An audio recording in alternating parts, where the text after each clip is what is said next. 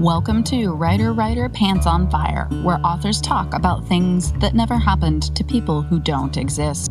We also cover craft, the agent hunt, query trenches, publishing industry, marketing, and more.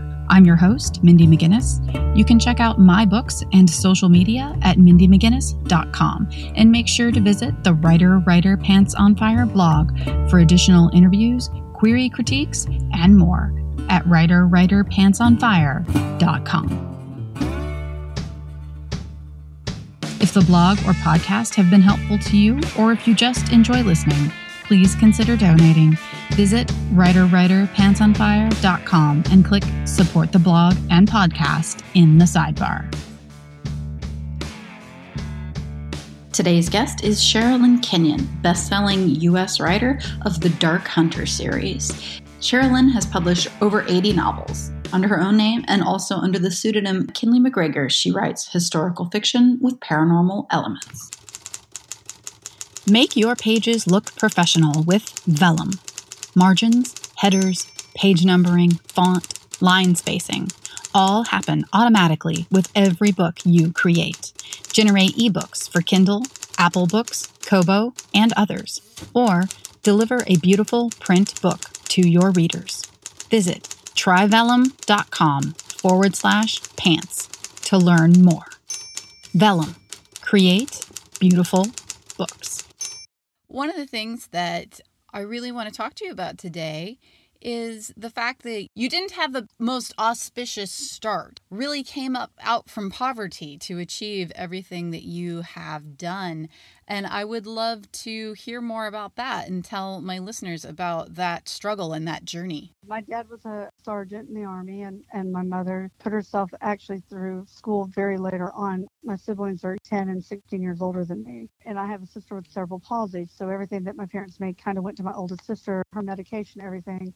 Once my baby came along, he was in ICU for the first few weeks of his life. It set us back. I think it's important for writers especially, but also all creatives, to hear these kind of stories, because I'm certain that there were moments in your life where you felt hopelessness and helplessness.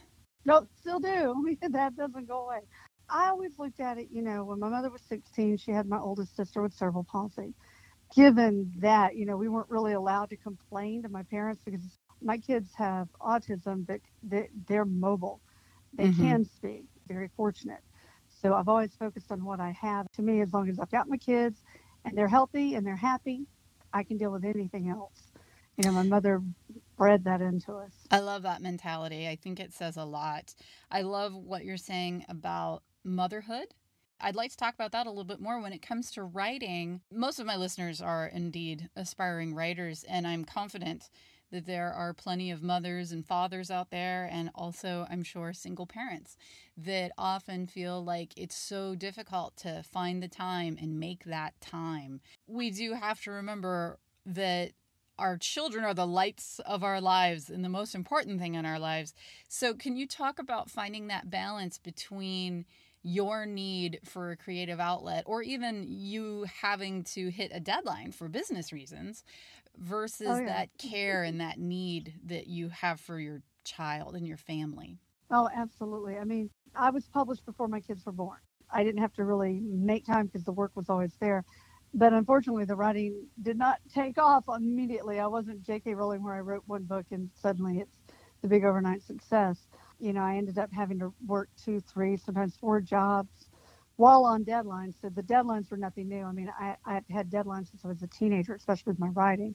I was a latchkey kid. And for people who don't know what that is, I mean, my parents couldn't afford a babysitter, so we got locked in the house while they were at work. So when I had my kids, I didn't want them to know that feeling of isolation, or I didn't want them being raised in after school care and all that fun stuff, because I had horror stories from all my friends.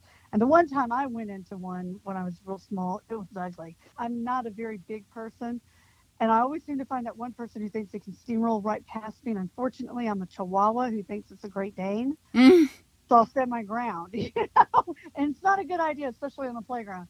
Oldest was born, like I said, prematurely. So I brought home like a 3-pound tiny little thing that would fit in the palm of my hand. But to me, the kids were always going to come first no matter what. And in terms of the writing, it was always flexible. So I would wait till they were asleep. Sometimes I would sit there with them, on my chest, one of those little snugglies, or sometimes when I didn't have a snuggly or I couldn't afford one, I'd have them wrapped, in a blanket tied to me. If they ever needed anything, and even now, I mean, they're grown men, but if they need ramen at 2 a.m., they know they can come down here and go, Mom, it's like, okay, I'll go make your ramen for you. When I did have to work outside the home, that was when it became tricky. And I'd have to do things like I worked for Ingram Entertainment, and I was very fortunate. My boss would let me go in at like 3, 4 a.m. So I could work while they were at school, and then I'd be home when they got off. And I'd pick them up, bring them home, make them a snack, and then I'd sit with either a laptop or, pictures of my house shows that my computer was in a corner of, I had one in the corner of the kitchen, one in the corner of the bedroom, and one downstairs where they were. So wherever the kids were playing, I could follow them room to room with my disc and insert it in a new computer and start working while I watched them. That's wonderful. I like that idea. So when you were in this situation as a child, when you were a latchkey kid, as you were saying, did you always know that you wanted to write? Was that always a goal for you? Oh, yeah. I was 5 years old. I told my mom, I'm going to be a New York Times bestselling writer. And my mother was putting on her makeup, doing the mascara, and she stopped and looked at me and said, Honey, do you even know what that is? No, but it's on all the books you read, so I think it might be a pretty good thing to want to be, since I want to be a writer, right? My mother just kind of rolled her eyes like, oh my God. My Brownie manual has, when I grow up, I want to be a writer and a mother, and I did it in that order, so. That's amazing. Speaking of doing it in that order, your first book came out while you were still in college, which is very impressive. I wrote a book while I was in college, but it certainly didn't get published, and it didn't deserve to be published. But can you talk a little bit? I'm not saying mine did either. Oh, I've apologized so many years for that. It's like, I thought it was great. I did, but I was 18 and 24. Please forgive me. I totally understand. I remember when I was writing in college, just pecking away at my laptop, and well, it wasn't even a laptop, it was a desktop, thinking that I was writing a Pulitzer Prize winning novel, and then of course going back and reading it later and just being like, oh, this is actually just dreck. Like, this is trash. Oh, yeah. I've got quite a few of those, but then I have others that I read, I'm like, that's salvageable. I want you to talk a little bit about that experience in college, because I remember, and honestly, let's be truthful. I feel like it is something that most of us still feel, or perhaps even as an adult struggle with, that idea that if I get published, everything will be okay. If I get published. Yeah, exactly. So, I mean, was that your perspective as a college student? Just talk about learning that lesson, that it's quite simply not true. I never had that perspective of it. I got published for the first time when I was 14, and my life really didn't change. While I'd get a couple of $100 here and there off my writing, really by and large what I got paid in were just copies. I'm not sure if they still have publications that pay you like that. I was just happy. It's like, I've got a byline. Where was I? Grade school when I started selling my own. My dad had one of those old, what do you call them? Ditto machine. So my dad had one of those. So I would roll mine off and I would sell them to my friends for like a nickel. I was so happy to have anybody come up to me and go, do you have the next installment? What's going to happen to these characters next? And really, that was all I ever concerned myself with. It wasn't, this is somehow going to solve all problems. It was just, look, people like my characters in the school. Definitely. So when did that change? When did you hit a point where you were like, I think I would like to try traditional publishing? That ended as soon as I made my first sale at 14. I mean, I saved up my babysitting money when I was 12 to get a subscription to Writer's Digest magazine. But to me, it wasn't about making money. It was more people will read my characters and like them.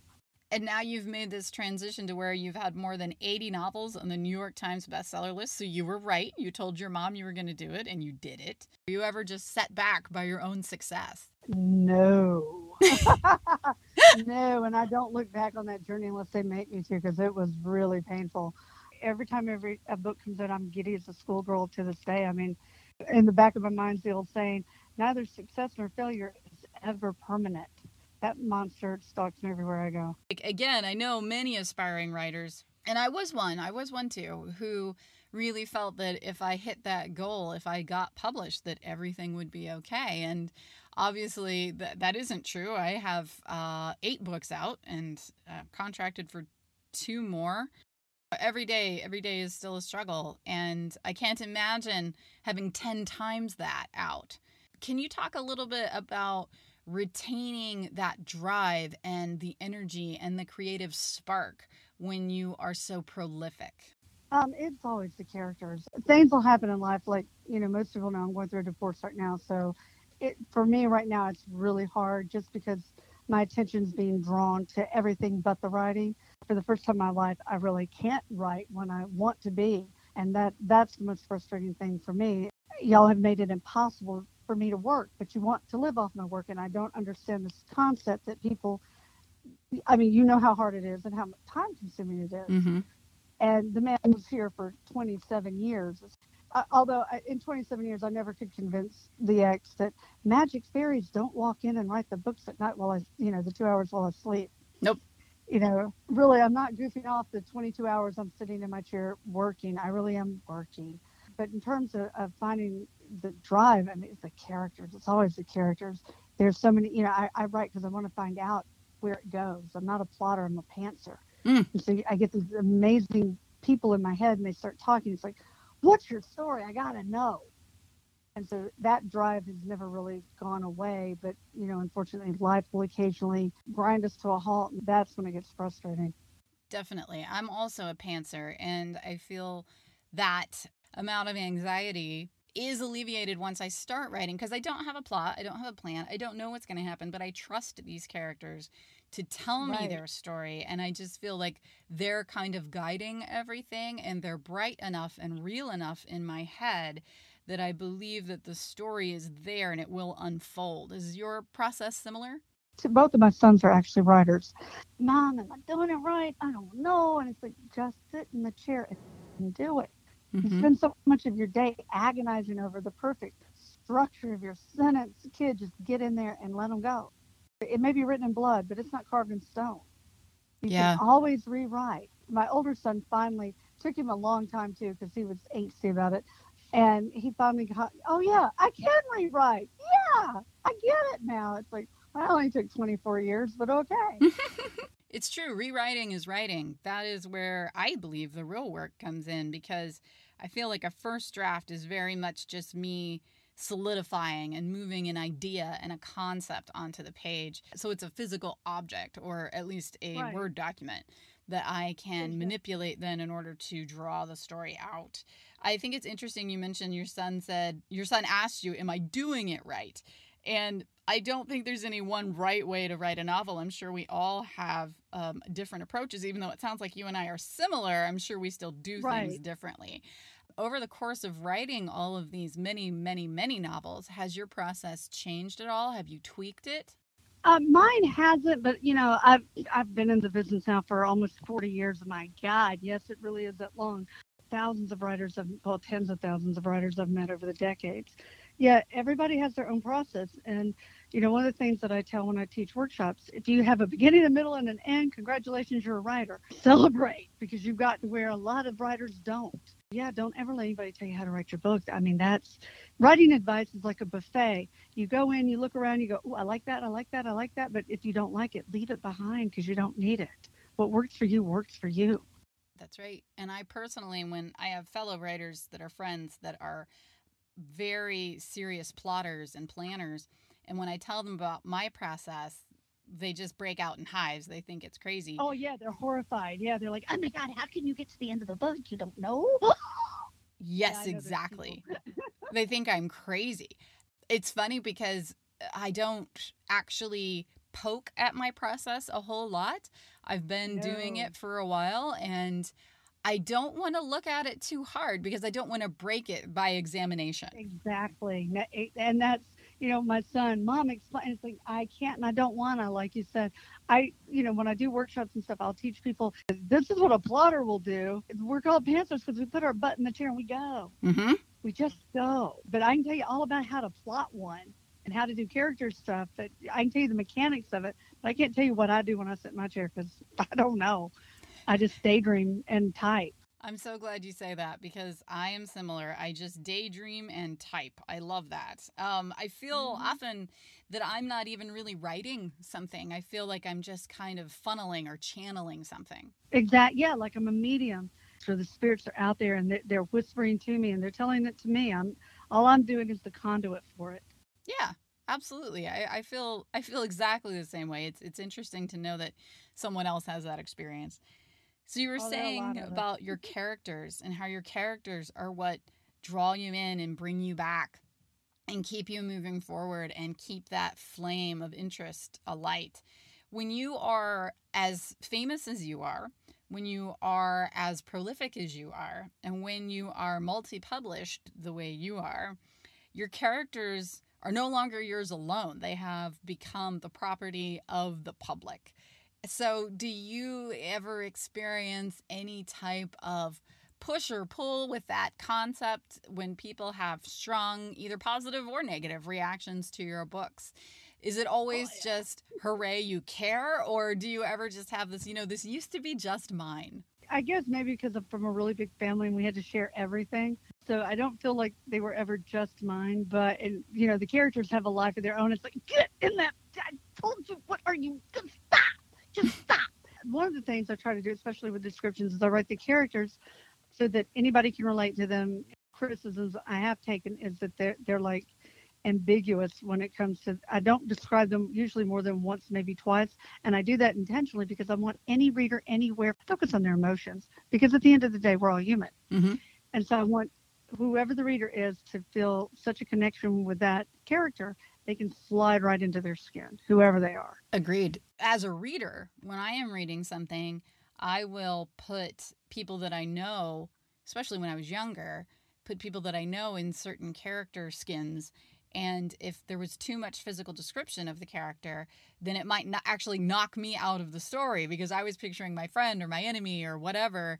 And then they gave me too much info and it took away my mental picture. Yeah, exactly. It's like, no, I focus on what the meat of the character is, and what matters to that character, and their reaction to things, more than I weigh this or I weigh that or I'm this tall, unless it's something where I'm doing it to make a point. Like in the case of Ash, he's 9,000 feet tall and it's problematic for him. When you're unnaturally tall, you're unnaturally short, that does become an issue. Or in the case of Breedy, Breedy's not the biggest heroine I've ever written. She's just the one who had the biggest problem with her weight. Mm. So, unless it's something like that I'm writing, you really aren't aware of their physical descriptions or limitations or not limitations. So, speaking then about fans identifying so closely with your characters, do you receive a lot of emails, tweets, DMs, people reaching out to tell you what the books have meant to them or a character has meant to them? Oh, God love them. Yes, yes, I have, and I love it. It's all about that connection. It's what I got into this to do. It's to make people care about my people. Although, some of them you're allowed to hate. Apollo, you can hate. Well, that's what I had an event last night, and there was a girl there who told me, she said, I'm really mad at you about the ending of one of my books. And I said, that's awesome. I'm really glad that you're mad at me because I made you care deeply Hmm. about something that never happened to a person that doesn't exist. It's a huge compliment. Absolutely. Yeah, yeah. It's just So so tell encouraging. us a little bit about Hex Life. Oh, that's a tiny little short story I wrote with my son.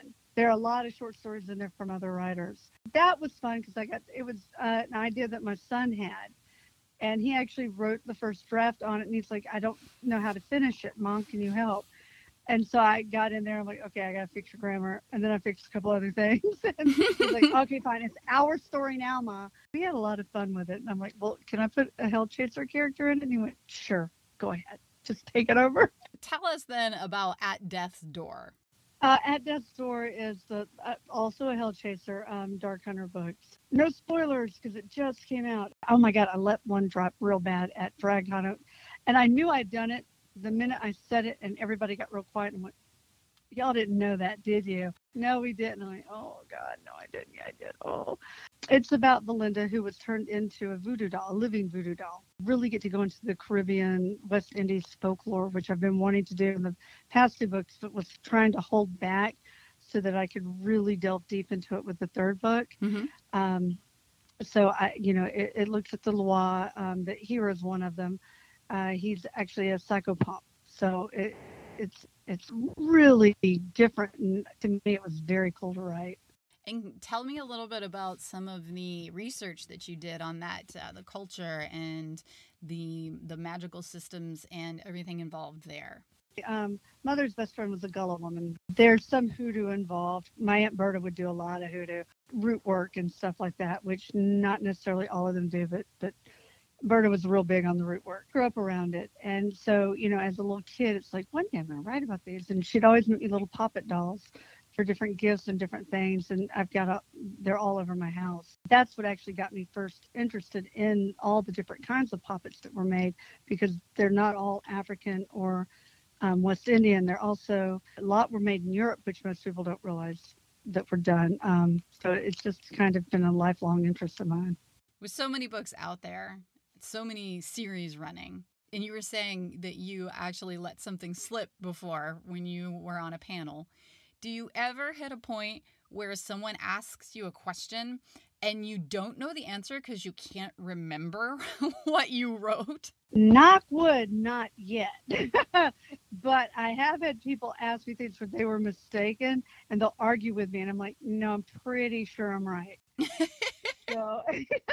So, last question. What are you working on now? What do we have to look forward to here? Queen of All Shadows. I don't have a date for it yet. I hope it's going to be out next fall. That's a book that I actually started a billion years ago. It was supposed to come out, was it after Xerix? No, it was the book that was supposed to come out instead of Unleash the Night. When I first sold Dark Hunter, I had, 60, 70 books that were in partial states of completion from, my teen years. Mm-hmm. I've been working on Dark Hunter forever. Anyway, and so his was the one I was working on when Ren said, hello, you don't want to tell his story. He's a loser. Put that manuscript aside. Come talk to me. And so I'm finally getting back to it. It's only been, 15 years, 16 years? I understand. The first novel I ever wrote, I wrote in college, and 15 years later is when it got published, and is actually my best-selling book. But I do understand returning to something like that. Yeah. It's very different, too, because you go back and go, I hope I'm a better writer now. Mm-hmm. Oh, for sure. I definitely was. There's no doubt. If I weren't, then something had gone horribly wrong. Oh, yeah. But in the back of your mind, you're like, maybe I'm not. Maybe I'm fooling myself. I don't know. So what you're saying is that imposter syndrome never stops? No, never. That's good to know. And tell my listeners where they can find you online. I am at mysherilyn.com. Thank you, Mom. Let me spell that, because my mother was unkind. Mm-hmm. I put her through 36 hours of labor, supposedly, and that was her curse on me. It's mysherilyn.com. Make your pages look professional with Vellum. Margins, headers, page numbering, font, line spacing, all happen automatically with every book you create. Generate ebooks for Kindle, Apple Books, Kobo, and others, or deliver a beautiful print book to your readers. Visit tryvellum.com/pants to learn more. Vellum. Create beautiful books.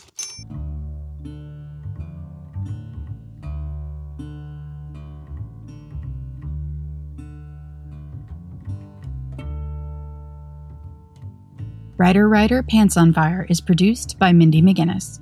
Music by Jack Corbel. Don't forget to check out the blog for additional interviews, writing advice, and publication tips at writerpantsonfire.com. If the blog or podcast have been helpful to you, or if you just enjoy listening, please consider donating. Visit writerpantsonfire.com and click Support the Blog and Podcast in the sidebar.